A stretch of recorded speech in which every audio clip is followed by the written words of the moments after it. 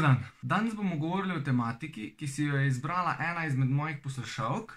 Ona je sicer rekla, da ne napišem članek, ampak se mi je zdelo bolj, da se mogoče malo bolj poglobim v vlogo, pa mislim, da bo tudi malo bolj zanimivo, če je vlog, ko pa da je nek full dolg članek o tem, kar mislim zdaj govoriti. Je pa izrazila željo, da bi napisal članek o tem, kako je najboljš trenirati v trenutni situaciji, ko smo v karanteni, pa da smo doma, pa nimamo nobenih pripomočkov za vzdrževanje mišične mase, oziroma ona bi jo rada pridobivala. Pogledali si bomo pa tudi, kaj je potrebno paziti pri prehrani, kaj je potrebno paziti glede regeneracije in kaj je itak potrebno paziti glede treninga, pa kako si lahko izboljšamo regeneracijo, naprimer pogledali si bomo nekaj glede spanca, pa posvetil se bom mogoče malo bolj ženski populaciji, ker jo je tudi to zanimalo, kako bi planirali trening glede na menstrualni cikl. Na koncu si bomo pa pogledali še mojo najljubšo temo in sicer kako si lahko posamezen segment, se pravi trening, spanc, regeneracijo, še malo z biohackamo. Ok, najboljše, da kar začnemo.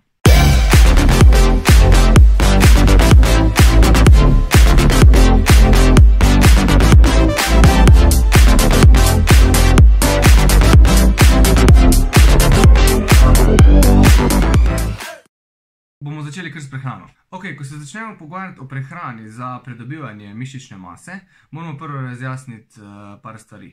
In sicer, kateri dve stvari sta najpomembnejši. Prva je zadosten kalorijski vnos. Kalorijski vnos mora biti vsaj tak, ko pa je naša poraba kalorij. Se pravi, če mi pokurimo 2500 kalorij na dan z neko aktivnostjo, moramo minimalno 2500 kalorij na dan zaužiti. Sicer je malo boljš, če je vnos malo večji, zaradi tega, da pač telo zazna, da bo treba iti v anabolno fazo. Pri določeni skupini ljudi, naprimer pri začetnikih, pa je lahko v nekaterih primerih, če je res trening dobro spisan pa prehrana, je lahko kalorijski vnos tudi malo manjši, kot pa je naša poraba. Ampak to je samo zaradi tega, ker je stimulus tako presenečenje za telo, da pač lahko tudi v kalorijskem deficitu rahlem dela mišično maso. Druga stvar pa, ko je tu v bistvu najbolj pomembna, pa je vnos beljakovin. Zdaj jaz priporočam, da je vnos beljakovin, ko se gre za višanje mišične mase, vsaj 1,6 grama beljakovin na kilogram telesne teže. Se pravi, če imaš 80 kg, je to 128 gramov beljakovin. To pomeni, da moraš na dan zaužiti 128 gramov beljakovin. Zdaj, jaz bi še vseeno bolj stremel k 2 gramoma na kilogram telesne teže, se pravi za 80-kilskega človeka, to pomeni 160 gramov beljakovin na dan. Zdaj, te beljakovine si lahko razporediš poljubno. Načeloma je najbolj važen, da je vnos tak, ko pač si ga predpisal. Priporočam pa, da je približno enakomerno razporeden skozi 100 obrokov, ko pač imaš. Se pravi, če imaš 160 gramov, pa imaš 5 obrokov na dan, rečemo, kar je tam približno povprečno, je to 32 gramov beljakovin na obrok, približno, če si jih približno isto razporediš, ni zdaj pa nujno. Moj vnos osebno varira, odvisno od tega, kak dan je, se pravi, če imam bolj trening za moč, ali imam bolj visokintenzivni trening, ali imam bolj easy dan, imam pa tam od 1,8 pa do 2,4 grama na kilogram telesne teže. Ok, se pravi, kalorijski vnos pa vnos beljakovin sta najpomembnejša iz vidika pridobivanja mišične mase. Bolj pa ne smemo pozabiti še itak na maščobe pa na ogljikove hidrate, to pa tudi varira glede na to, kak tip treninga imamo na določen dan. Zdaj, naprimer, če imamo 2 treninga na dan, tako imamo pač jaz, pol je pomembno, da je temperanje ogljikovih hidratov oziroma časovni vnos ogljikovih hidratov ta pravi. Še posebej, če je razmak med treningoma 6 ur ali manj. Načeloma v roku 6 do 8 ur se lahko glikogen v mišice nazaj zafila, o tem sem že govoril, da ne bom preveč govoril, ampak jaz še vseeno rajš vidim, da je vnos ogljikovih hidratov v odprtem oknu, se pravi do 20 minut po treningu, zaradi tega, da se čim več glikogena čim prej nafila. Ampak to je samo v primeru, da imaš 2 treninga na dan, pa da sta oba dva kolikor toliko visoko intenzivna. Zdaj, če imaš en trening ali pa če imaš 2 treninga nižje intenzivna, sploh ne bo panike. Se pravi, tu bi naprimer mogli dati malo več ogljikovih hidratov, pa mogoče malo manj maščob, zaradi tega, ker sta treninga bolj intenzivna. V primeru pa, da imamo easy trening ali pa da imamo easy dan, pa lahko malo povečamo vnos maščob, pa zmanjšamo vnos ogljikovih hidratov, zaradi tega, ker za visoko intenzivnost ne moramo rabiti toliko ogljikovih hidratov. Je pa itak tudi važno od preferenc vsega, kam kdo rajš, pa kje se kdo počuti bolj sit. Zdaj, načeloma gledam vedno tako, da dam maščob minimalno 0,8 grama na kilogram telesne teže, ni važno, kjer dan je, pol pa povečuje maščobe glede na primer, če je nižje intenzivnosti, pol dam 1,2 grama, pa ostalo oglikove hidrate, če ne dam pač 0,8 pa ostalo oglikove hidrate. Se pravi, oglikovi hidrati varirajo glede na vnos maščob, ko ga pač predpišeš. Ok, zdaj pa kako bi naredil prehrano pa treninge glede na menstrualni cikl. Zdaj tu sta itak važna dva hormona, oziroma najbolj važna dva hormona. To tek ženske bolj vete, ko jaz. Estrogen pa progesteron. Estrogen, na primer, to je hormon, ki je povečan v folikularni fazi, predvsem od 7. do 14. dneva. Tam z 7. dnevom približno se začne povečevati, pa raste neki do 10. 11. dneva, pa se pa začne spuščati. Je sicer itak odvisno od ženske, od vsake posamezno, ampak rečemo, da je to neko povprečje. Od 7. do 14. dneva je estrogen povečan. No in pol 14. dan začne padati, oziroma 13. dan začne padati, zaradi tega, ker se pol povečuje progesteron. Progesteron je pa povečan v lutealni fazi. Lutealna faza traja pa tam od 14. pa do 28. dneva. In tam se dejansko zazna povečan progesteron. Sicer je bolj povečan od 14. do 21. dneva, ampak ja, v lutealni fazi v glavnem je progesteron ta glavni. In potem se pač ta dva cikla menjata, tako pač vidite na sliki. No in kaj to vse sploh pomeni? V folikularni fazi, kjer je glavni estrogen in je pač povečan v krvi, se poveča tudi inzulinski odziv, oziroma inzulin je bolj učinkovit. Poveča se inzulinska občutljivost. No in to pomeni, da lahko v folikularni fazi dejansko povečamo količino ogljikovih hidratov, zaradi tega, ker jih bo telo boljš presnavljalo, s tem pa lahko povečamo tudi intenzivnost vadbe, zaradi tega, ker za intenzivno vadbo rabimo bolj ogljikove hidrate in če jih lahko povečamo v folikularni fazi, to pomeni, da lahko v folikularni fazi tudi podredimo temu treninge. Se pravi, folikularna faza je faza, kjer je povišan vnos ogljikovih hidratov in intenzivnost treninga. Je pa res, da moramo sam paziti malo na količino kalorij, ker se načeloma metabolizem tu ne bo neki spremenil.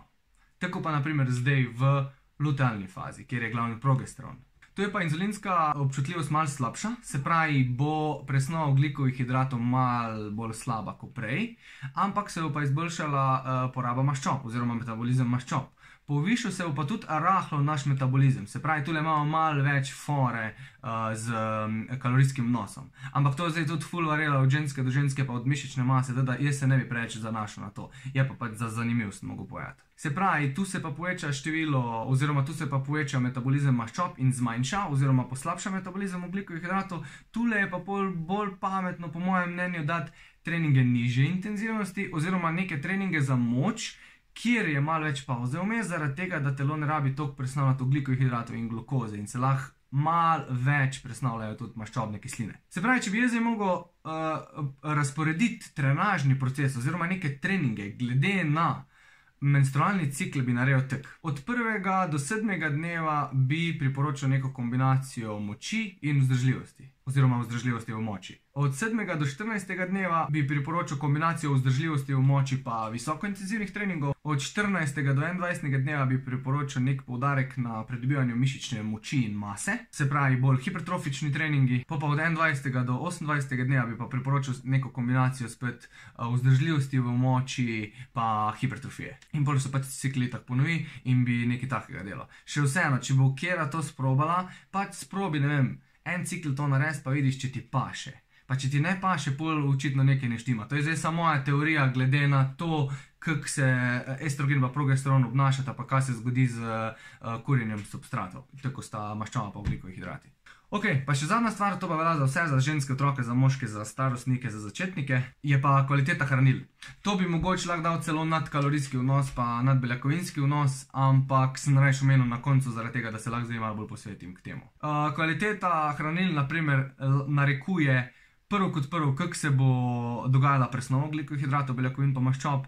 Naprimer, če imamo neko kvalitetno urejeno prehrano, da je urnik prehrane urejen, da je časovno usklajen z treningi, da je z spancem, da pač podpre spanc, da zajtrk podpre vse procese, ko se bojo dogajali čez dan, da je kvaliteta hranil taka, ko je treba, si lahko privoščimo marsikaj. Ok, gremo dalje. Tipi mišičnih kontrakcij oziroma načini treninga, ki jih jaz osebno priporočam, da se zdaj izvajajo doma, z predpostavko, da nimamo nič opreme oziroma minimalno opremo. Ok, zdaj, če imamo enega človeka, ko je pač nekaj izkušen, oziroma je prej nekaj treniral, ne vem, 3-4 na teden, pa se mu zdaj zgodi, da se pač v karanteni zapre v bajto in nima nič kaj delati, imamo ful srečo, zaradi tega, ker za ohranjanje mišične mase stimulus ne rabi biti velik. Zdaj, na zadnje, mislim, na glih prejšnji teden je prišla ena raziskava ven, ko je pokazala, da če hočemo vzdrževati mišično maso, moramo poskrbeti, da je na tedenski ravni stimulus 1/9 tega, kar smo delali pač prej. Se pravi, za ohranjanje mišične mase moraš narediti, naprimer, če si imel prej 5 treningov na teden, če narediš zdaj enega, pa da je kakor toliko neka srednja intenzivnost, pa da je vredi, je to dovolj, da ne bo mišična masa upadla. Zdaj pa za začetnike je pa itak karkoli, če prej nisi nič treniral, pa če bo zdaj naredil en trening na teden, lahko da boš mišično maso že povečeval za neki določen cajt, dokler da ne prije do adaptacij. Se pravi, pri ljudeh, kot so začetniki, stimulus ni zdaj tako važen. Če začneš iz nič, pa narediš en trening na teden, je super. Pri izkušenih je pa zdaj malo teže. In pač teta, ko me je zdaj vprašala za nasvet oziroma za ta članek, vem, da prej ni bila tako, da nič ne bi trenirala. Se pravi, je zdaj fajn, da pač povem, kako pa vseeno za neke izkušene oziroma vsaj malo izkušene narediti home workout, da pač bo mogoče lahko celo napredovala, ne samo vzdrževala mišično maso. Po mojem mnenju je 5 tipov mišičnih naprezanj najboljših od teh, ko jih lahko zadelamo doma. Prvi je izometrija. Izometrijo najlažje si predstavljamo s tem, ko vidimo enega, ko drži plank. Izometrična kontrakcija pomeni kontrakcija, kjer se med naprezanjem dolžina mišice ne spremenja. Se pravi, mi se postavimo v nek položaj in te položaj držimo za določen čas. To je izometrična kontrakcija. In zdaj, izometrična kontrakcija se ponavadi izvaja na tak način, da če pač pogledamo planka, se prime, se postavi, pa se drži, dokler pač da nismo tako utrujeni, da se nam biomehanika poruši in pač pol spustimo, se spočijemo, pa naredimo naprej. Zdaj, to je ena izmed mišičnih kontrakcij, ko jo lahko naredimo in bi jo priporočil bolj začetnikom, zaradi tega, ker je malo lažji način, bolj lahko nadzoruješ svojo pozicijo pač telesa, ki kaj držiš, pa se mi zdi pač bolj varno. Boš pa tudi, če si začetnik, je izometrična kontrakcija ena takih kontrakcij, ko lahko dejansko poveča mišično maso. Zaradi tega, ker se bojo natrgala mišična vlakna, ko boš naredil do serij, pa bo prišlo do dovolj velikega utrujanja. Pol imamo pa drugo verzijo izometrične kontrakcije, je pa maksimalna hotena kontrakcija v čim krajšem času. To je pa, če si predstavljamo plank, pa medtem, ko mi držimo plank, če držimo naprimer plank na dlaneh, pa pač noge, da ima stegene, pa si na prstih, a ne. Predstavljaš si izometrični plank, navaden je plank, to, kar sem prej omenil. Se pravi, držiš, dokler pač, da ti roke ne odpejo, spustiš, pa ponoviš, ko si spočit. Pri teti verziji izometrije je pa, da ko ti narediš pozicijo planka, probaš čim hitrej, pa najbolj močno, kakor moraš roke pa noge potegniti skupaj. Se pravi, nič se ti ne premakne, samo napel boš mišice, ko boš hotel dlani potegniti proti prstom in s tem boš naredil tako močno kontrakcijo, da jo boš lahko držal maksimalno 7 sekund. Po 7 sekundah ti bo ATP odpovedal in pač ne boš mogel več držati planka. To je pa maksimalna hotena kontrakcija v čim krajšem času. To lahko pa uporabljajo tudi že izkušenejši, to naprimer tudi sam uporabljam za trening trebušnih mišic oziroma nasploh za pač moč kora. Predvsem bomo razvijali mišično moč, ampak lahko pa v kombinaciji, če to delamo večkrat, naprimer, oziroma če delamo to več serij, bomo lahko dejansko povečali mišično maso. Naslednja verzija izometrije je pa izometrija med gibanjem. Če si mi predstavljamo, da delamo počep, ali pa skleco, ali pa kakršnokoli vajo, kjer pač ni statična, tako je naprimer plank, v najtežjem položaju, se pravi, pri vsakom bo načeloma počep v različnih globinah težji. Se pravi, eno bo težji pred 90 stopinj, eno bo težji od spod v globokem, eno bo težji vmes na 45, ampak načeloma je počep, če zdaj izberem počep, je približno, tam ko je 90 stopinjski kot, je največja sila na pač mišice. In izometrična kontrakcija med gibi pomeni, da naprimer mi delamo 10 počepov, s tem, da med vsakim počepom, tam, ko nam je naša pozicija najtežja zadržati, jo zadržimo za 3 do 4 sekunde. Se pravi, med gibanjem, po mojem bom kar pokazal, bo najboljš. Ok, se pravi, jaz grem zdaj delati počep in tam, ko je mi najtežje počep držati, tam, ko čutim največje mišično naprezanje, se bom ustavil za 2 do 3 sekundi. In to je izometrična kontrakcija pač med gibom. Se pravi, to zgleda tako. Grem v počep. To je bil normalen počep in zdaj vidim, ok, na 90 stopinj približno mi je počep najtežji in zato se bom zdaj tam ustavil. In zgleda tako, greš dol, ustaviš, greš nazaj, pa spet dol, ustaviš, No, in to bo v bistvu povzročilo, prvo kot prvo, razvoj moči v tisti poziciji, ki nam je najtežja, pa drugo kot drugo, pri začetnikih oziroma nekih intermediate, srednje treniranih ljudeh bo povzročilo dejansko tudi natrganje mišic. Oziroma tudi pri izkušenih bi povzročilo natrganje mišic, če bi pač delal dolgo časa. Naslednja stvar je okluzija. Zdaj, načeloma okluzijo lahko dela čist vsak doma, tudi če nimaš tistih posebnih trakov, ko so za to. Kaj sploh okluzija je? Okluzija je v bistvu to, da če si predstavljamo, da delam jaz zdaj biceps curla, si bom okoli mišice na zgornjem delu, ali pa na spodnjem, ampak ponavadi se na zgornjem dela, prevezal neko vrvico, oziroma ponavadi je to neka taka gumijasta posebna, tako te elastični traki, ko jih lahko uporabljamo v fitnessih za ogrevanje ali pa za določene vaje, si ga prevežeš okoli mišice oziroma okoli glave mišice in s tem stisneš mišico tako fejst oziroma stisneš žile, da kri ne teče več v mišico. Načeloma lahko kri samo odteka. To pomeni, da lahko narediš veliko manj ponovitev oziroma z veliko manjšo kilažo, da bo napor v mišici isti. Zaradi tega, ker je mišica toliko prekrajšana hranil.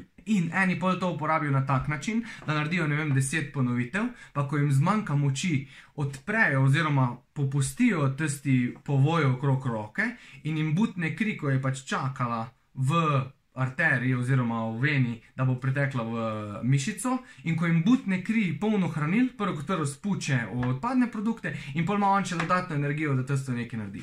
In to je v bistvu uporabljajo bolj kot ne izkušeni bodybuilderji oziroma izkušeni ljudje, ko pač že dlje časa trenirajo, lahko pa uporabljamo tudi začetniki, zaradi tega, ker je že samo iz vidika sklepov je manjši napor za sklepe, zaradi tega, ker ne rabi toliko telo narediti za isti učinek. Se pravi, okluzija je ena izmed možnosti, tudi ko jo lahko naredimo doma, pa ne rabiš imeti za neke fancy opreme, samo pač povije si roko, koliko delaš. Pol naslednja je naprimer cluster set, to pa ni nobene filozofije, samo naprimer, če si izbereš, da boš delal 10 počepov v 5 serijah, imaš tiste 5 serij, med 5 serijami čim manj pauze. Približno 10 do 20 sekund pauze je vmes. Se pravi, ko narediš počep, si daš sam za ene par vdihov, izdihov, pa greš takoj nazaj delati. To pomeni, da bo prišlo do full hitrega mišičnega utrujanja in se bojo pač mišice prej natrgale oziroma utrudile in to bo pomagalo pol ali ohraniti mišično maso ali pa zvečati mišično maso. Pol imamo še pa mišično utrujanje, to je pa malo drugače kot cluster set,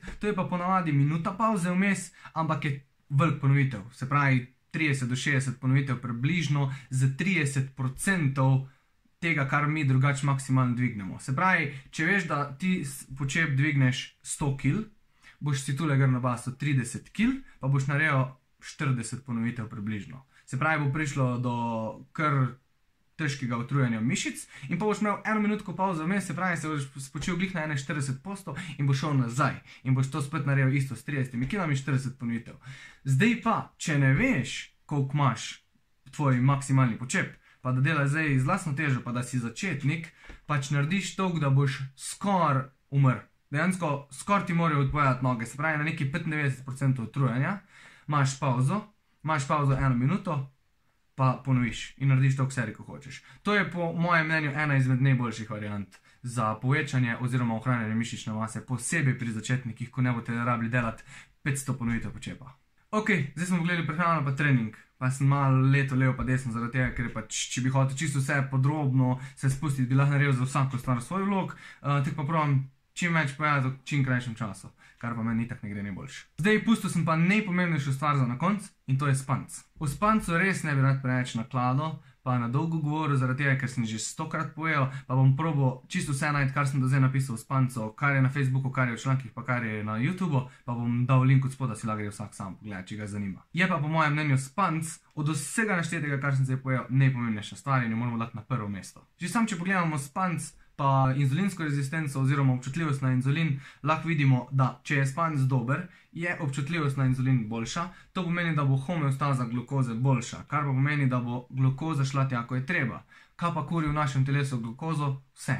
Možgani, mišice, srce, mitohondriji. Pač dejansko glukozo telo uporablja za čisto vse procese v telesu skoraj in je iz tega vidika že sam spanc lahko najpomembnejši. Naprimer, 2 dni poslabšanja spanca. Sam 2 dni poslabšanja spanca, oziroma mislim, da so tam rekli v raziskavi sleep deprivation ali nekaj takega. V glavnem, 2 dni je povzročilo 30% slabše delovanje mikromišic. Mikromišice so mišice, ki so odgovorne za stabilizacijo naših sklepov. In zdaj, če bi pogledal iz vidika za športnike, predstavljaj si, da ti 2 dni spiješ slabš, popriješ pa 3. dan na trening, pa hočeš neko težko vajo narediti, oziroma nek težek segment tvojega športa in ti mišice delujejo 30% slabš. Dejansko imaš veliko večjo možnost za poškodbo, samo zaradi tega, ker si 2 dni spal 2 uri manj, ko bi pa drugače. Tako pomemben je spanc. Dober spanc, naprimer, oziroma nasploh spanc, je ful pomemben za obnovo nevrotransmiterjev.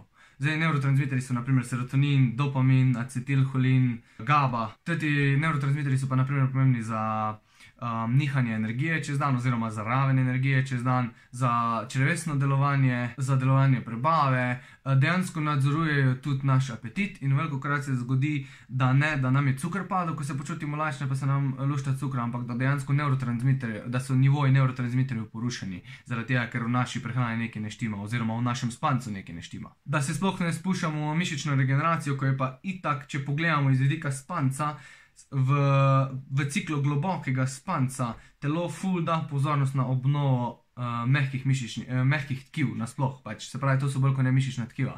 In zdaj, če je naš cilj neko povečanje mišične mase, oziroma vzdrževanje mišične mase, že sami iz tega vidika moramo imeti spanc optimalen, zaradi tega, ker če bomo mi nek težek trening naredili, bomo rabili obnovo, da bomo lahko drug dan spet delali. Se pravi, že sami iz tega vidika je spanc ful pomemben, oziroma ne bolj pomemben. Se pravi, kaj hočem povedati, spanc je zelo pomemben.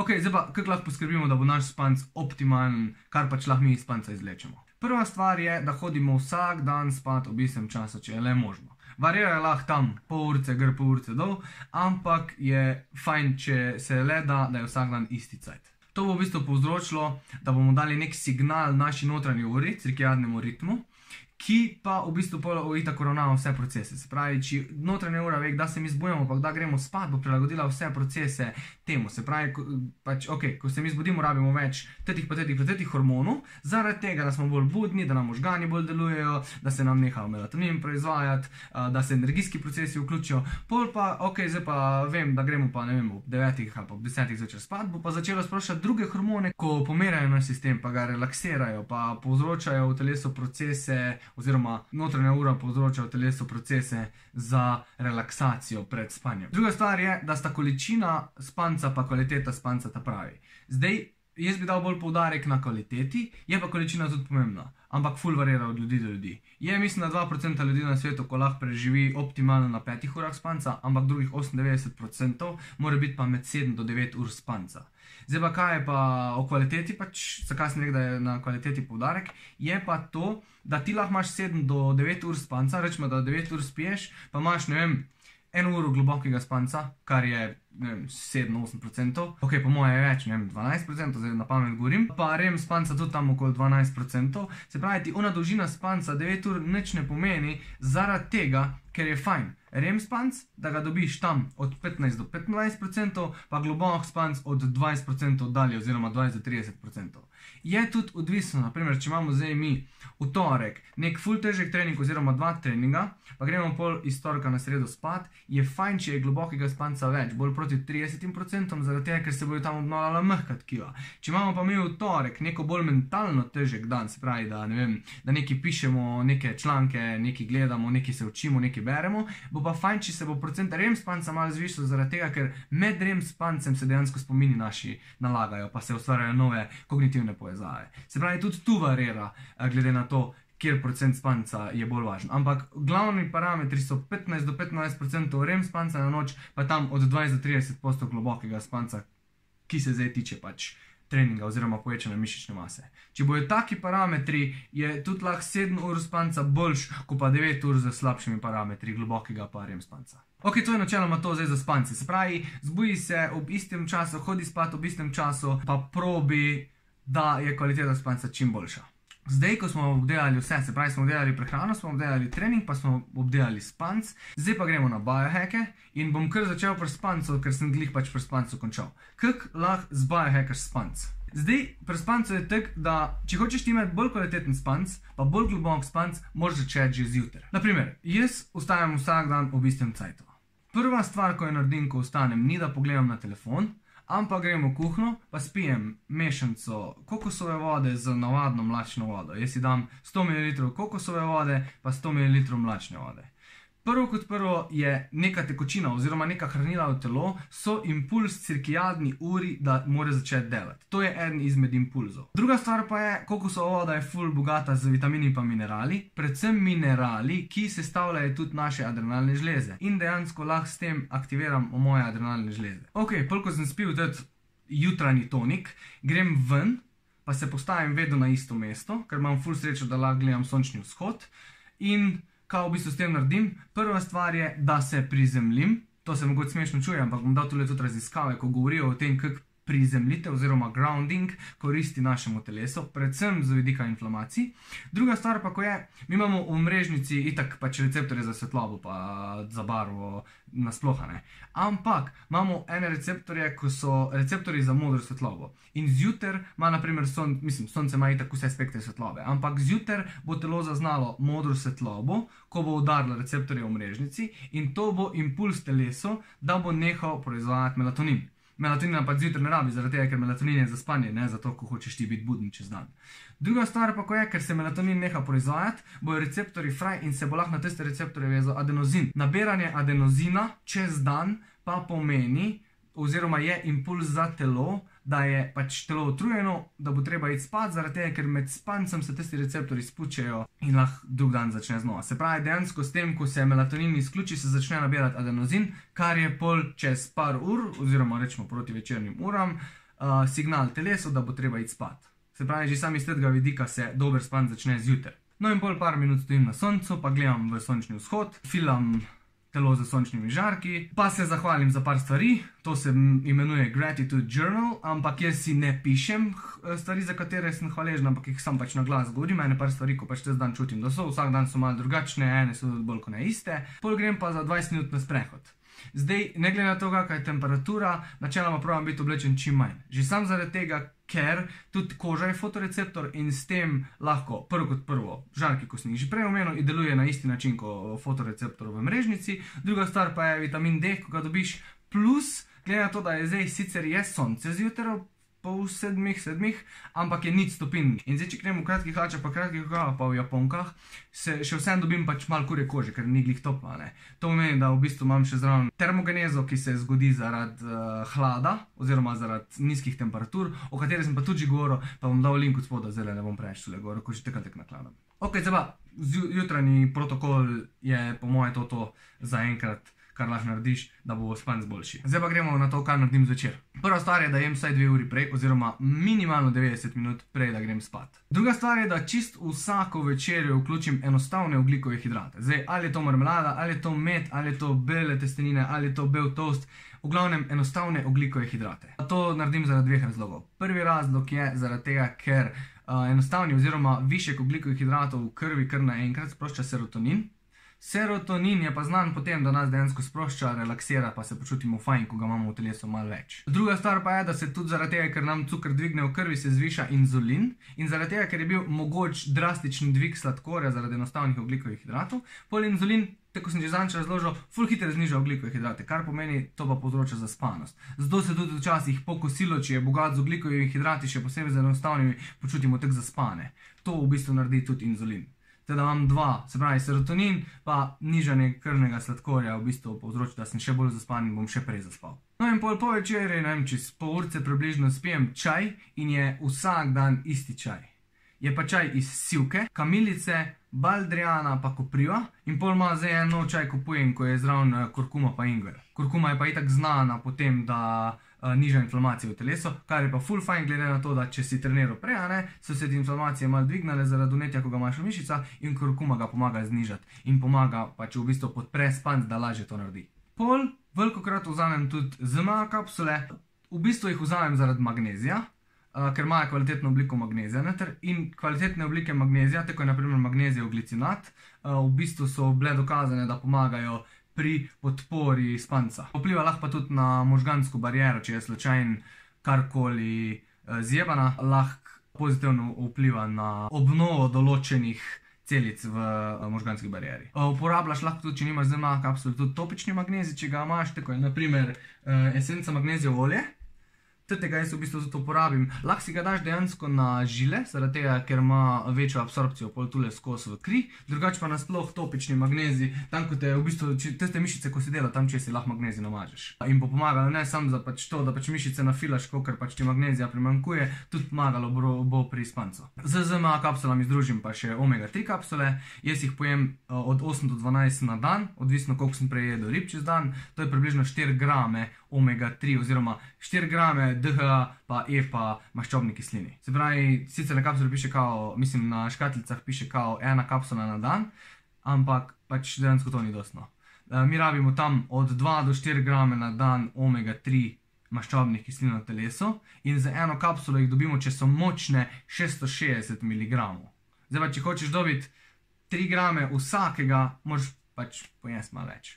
Plus, da lahko znižajo vnetja, oziroma dejansko znižujejo vnetja v telesu, omega-3 maščobne kisline. Ok, to je od unih stvari, ko se mi ne spreminjajo noben dan. Pa itak varira, kjer meso jem, oziroma kaj jem zraven ogljikovih hidratov pa to. Ampak te stvari, ko sem jih našel, so stvari, ko jih dodam v protokol čisto vsak dan. Pol gremo pa še na moj prostor, se pravi na spalnico. Spalnica zgleda pa tak. Prva stvar je, da mora biti hladno v spalnici. Meni je itak že vroče, ampak tudi raziskave kažejo, da je tam od 17 do 22 stopinj najboljša temperatura za spat. Druga stvar je, da 2 uri pred spanjem vklopim diffuser, pa si dam noter sivko oziroma vlažilec zraka in si dam noter eterično olje sivke, pa eterično olje vrtnice, ki lahko vplivata na kvaliteto spanca in meni se zdi, da na moj spanc vplivata, plus soba diši, ko priješ noter. Pol grem po tuš in pač si vse zrihtam in pol, ko prijem v spalnico, me naposli, prvo me čaka odišavljena pa hladna soba, pol me pa naposli na moje strani čaka še akopresurna blazina.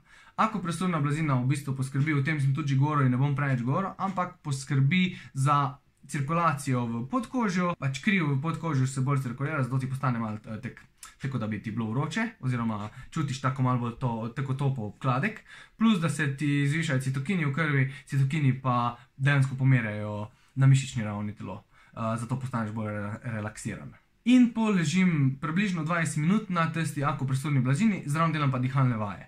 Zdaj, v bistvu bolj ko ne variram med tremi, ali izvajam box breathing, o čem sem tudi že govoril, pa bom dal link od spod, ali izvajam 4-7-8 dihanje, o tem sem tudi že govoril, pa bom dal tudi link od spod, ali pa izvajam dihanje, alternativno nosno dihanje. To je pa v bistvu tako, da si primeš eno nosnico dol, pa narediš vdih skozi levo, pa izdih skozi levo, pa si primeš pa levo dol, pa narediš vdih skozi desno, pa izdih skozi desno. In pol spremeniš. In to pač parkrat ponoviš, dokler da itak sam ne čutiš, da te pomeri. Zdaj, najboljš pred spanjem s tami 4-7-8 ali pa to nosno dihanje, ko pač spremenjaš. To pa naredim glede na občutek, kak mi paše. Moram reči, da pri 4-7-8 dihanju še nikoli nisem prišel do 4, sam 4 serije ga moraš narediti, se pravi 4 sekunde vdih, 7 sekund zadržiš, 8 sekund izdih. To moraš narediti 4-krat. Ni mi še uspelo, da bi naredil 4-krat, zato ker vedno prej zaspijem. Včasih zaspijem tudi na akopresurni blazini. A ja, pa pozabil sem še špegle, to pa začnem nositi ponavadi okoli 8, se pravi tam dori 2 uri prej, da grem spat. Špegle pa dejansko blokirajo modro svetlobo in dejansko lahko povečajo proizvodnjo melatonina za 40%. Če najdo raziskavajo, bom dal gr. Ampak jaz že sam, ko špegle grdam po 1 uri, dobiš take suhe očke, pa postaneš, pač čutiš, da postaješ zaspan zaradi tega, ko si špegle dal gr. Teda meni špegle ful pomagajo. Pa so navadne špegle. Jaz sploh nimam še ta pravih špeglov, zato ko so malo dražje. Bom delil tudi link spod, kjer pač priporočam, ampak jaz imam navadne špegle za pač sončne špegle in že tiste delujejo vsaj malo. Ok, podporo spanca imamo, to je bilo za najpomembnejše, zato sem to prvo povedal. Zdaj gremo pa na biohack, ko sem prej omenil, da lahko vzdržuješ mišično maso oziroma povečaš mišično maso celo pri kalorijskem deficitu rahlem. Tu pridejo pa upoštev esencialne aminokisline. Esencialne aminokisline so gradniki pač vseh naših celic v telesu oziroma imunskega sistema, celic, mišic, možganov, vsega. Se pravi, esencialne kisline so najpomembnejši gradniki našega telesa dejansko. In 10 do 30 gramov na dan esencialnih aminokislin bi lahko zaradi tega, ker stimulirajo eno pot, ko se reče mTOR pot, ki je pot, ki najbolj močno stimulira anabolizem mišic, se pravi rast mišic. In s tem, ko jih suplementiramo, še posebej okoli treninga, lahko povzročimo, da telo ne bo šlo v katabolno fazo, oziroma da bo čim manj časa v katabolni fazi. Kar pomeni, da lahko dejansko si pomagamo pri vzdrževanju mišične mase, oziroma celo pri povečanju mišične mase, če je naš timing doziranja pravilen. Predvsem priporočam, da se dozira, rečemo, da bomo 30 gramov na dan jedli, 10 gramov pred treningom, 10 gramov po treningu, pa 10 gramov pred spanjem. To bo itak poskrbelo za to, da bo katabolizma manj, plus obnova nevrotransmiterjev bo boljša. Se pravi, esencialne aminokisline kot biohack za ob kaloritskem deficitu vzdrževanje mišične mase lahko delujejo zaradi tega, ker stimulirajo najbolj močno katabolno pot, ki se imenuje mTOR pot. Anabolno pot, ne katabolno, anabolno. Drugi biohack je, da lahko s tem, ko izvajamo visokointenzivni trening, ko v bistvu vključimo visokointenzivni trening v svoj tedenski režim oziroma režim treningom, lahko povečamo receptorje za testosteron. Zdaj, da ne preveč za šov. Dva človeka lahko imata isto količino testosterona, pa bo imel en boljši odziv sam zaradi tega, ker ima več receptorjev za testosteron v telesu. In visokointenzivni trening je bil pokazan, da zvišuje koncentracijo receptorjev za testosteron. Se pravi, lahko dejansko tu pa tam kak trening urinemo zraven, da je visoke intenzivnosti in bomo povečali receptorje za testosteron in bomo testosteron, ko ga naše telo proizvaja, lahko bolj izkoristili. Se pravi, en biohack je, da poleg treningov za moč vključiš še kak trening za visoke intenzivnosti zraven. Ok, zdaj pa en biohack, ko pač jaz v bistvu razmišljam, da bi lahko bil kolikor toliko možen, je pa, z njim si lahko pomagamo aktivirati več mišičnih vlaken pri isti aktivnosti. In sicer, to je pa stek medicinske gobe, psilocibina pa niacina, se pravi vitamina B3. Če bi mogel dati recept, je recept tak. 20 do 40 gramov lion's mane, to je medicinska goba, ki jo lahko dobiš v kakršnikoli trgovini, jaz ti bom link delil od mojih sponzorjev, ko pač imajo najbolj kvalitetno slovensko robo. To je goba lion's mane oziroma resasti bradovec. Pol da zraven psilocibin, to pač lahko dobiš, ne vem, to si boš mogel sam dobiti kje, se da tudi na internetu kupiti, daš 0,3 psihoaktivne gobe, to je mikrodoza, to ne pomeni, da boš zadet, to pomeni, da ne boš zadet, to pomeni, da ne boš nič čutil, tak mora biti mikrodoza. Če kaj čutiš, ni več mikrodoza. Se pravi 0,3 grama psihadeličnih gob in pa megadoza vitamina B3 oziroma niacina. To je pa od 3 do 5 gramov. Jaz samo vzamem 4 grame. In zdaj, kaj je v bistvu sploh filozofija? Zakaj jaz mislim, da bi to lahko bil dober biohack za aktivacijo mišičnih vlaken? Prva stvar, lion's mane oziroma resasti bradovec povzroča višanje nivojev BDNF, to je rastni hormon za nevrone. Se pravi, dejansko bojo nevroni bolj zdravi oziroma bolj kvalitetno delovali. Niacin je odgovoren za prenos živčnih impulzov po živcih. Se pravi, od hrbtenjače do živčnih končičev. In zdaj B3 vitamin, se pravi niacin, poskrbi, da bo vsak impuls, ko ga boš ti dal mišici, da mora nekaj narediti, da bo prišel točno do živčnih končičev. Se pravi, živci bojo bolj zdravi, impulzi bojo bolj kvalitetni. Tretja stvar, psilocibin, zakaj pa bi jaz psilocibin dodal, je pa zaradi tega, ker je pač dokazano, da psilocibin lahko poveča ožiganje sinaps oziroma sinaptično delovanje do 100-krat za isto nalogo. Se pravi, naredili so študijo, ko so, ne vem, kaj so točno imeli za eno nalogo, ko so reševali nalogo brez psilocibina, se je vključevalo tam 40 do 50 povezav naenkrat. Potem so pa isto nalogo izvajali z mikrodozo psilocibina v svojem telesu in se je vključilo 400 povezav. Plus tega, da so bile tiste povezave, ko so se vključile na psilocibino, močnejše, se pravi bolj kvalitetne.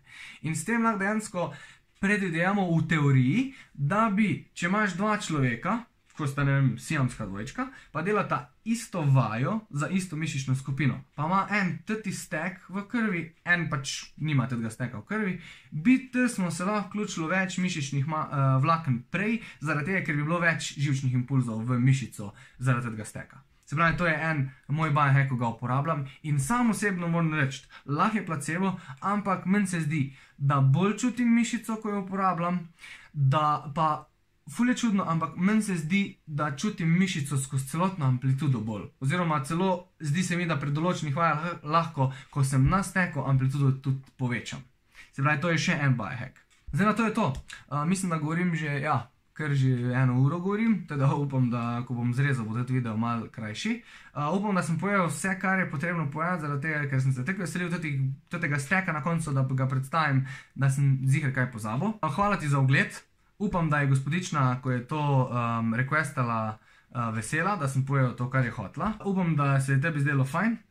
Bi te pa prosil, če lahko subscribeš na YouTube channel, da lajkaš video pa ga deliš, če ti je pač toliko všeč, zaradi tega, ker mi pomagaš pri rasti mojega kanala. Lahko pustiš tudi kakšen komentar, če ti kaj ni bilo všeč, oziroma če se s čim ne strinjaš, se posebej z omenjenimi biohacki, ker to je pač bolj malo mojega mnenja, malo nekaj raziskav, kaj jaz predvidevam, da bi se lahko zgodilo. To je pa to. Hvala za ogled, ostan zdrav, treneri, fajn spi, fajn jej, pa se vidimo v naslednjem vlogu. Ajde.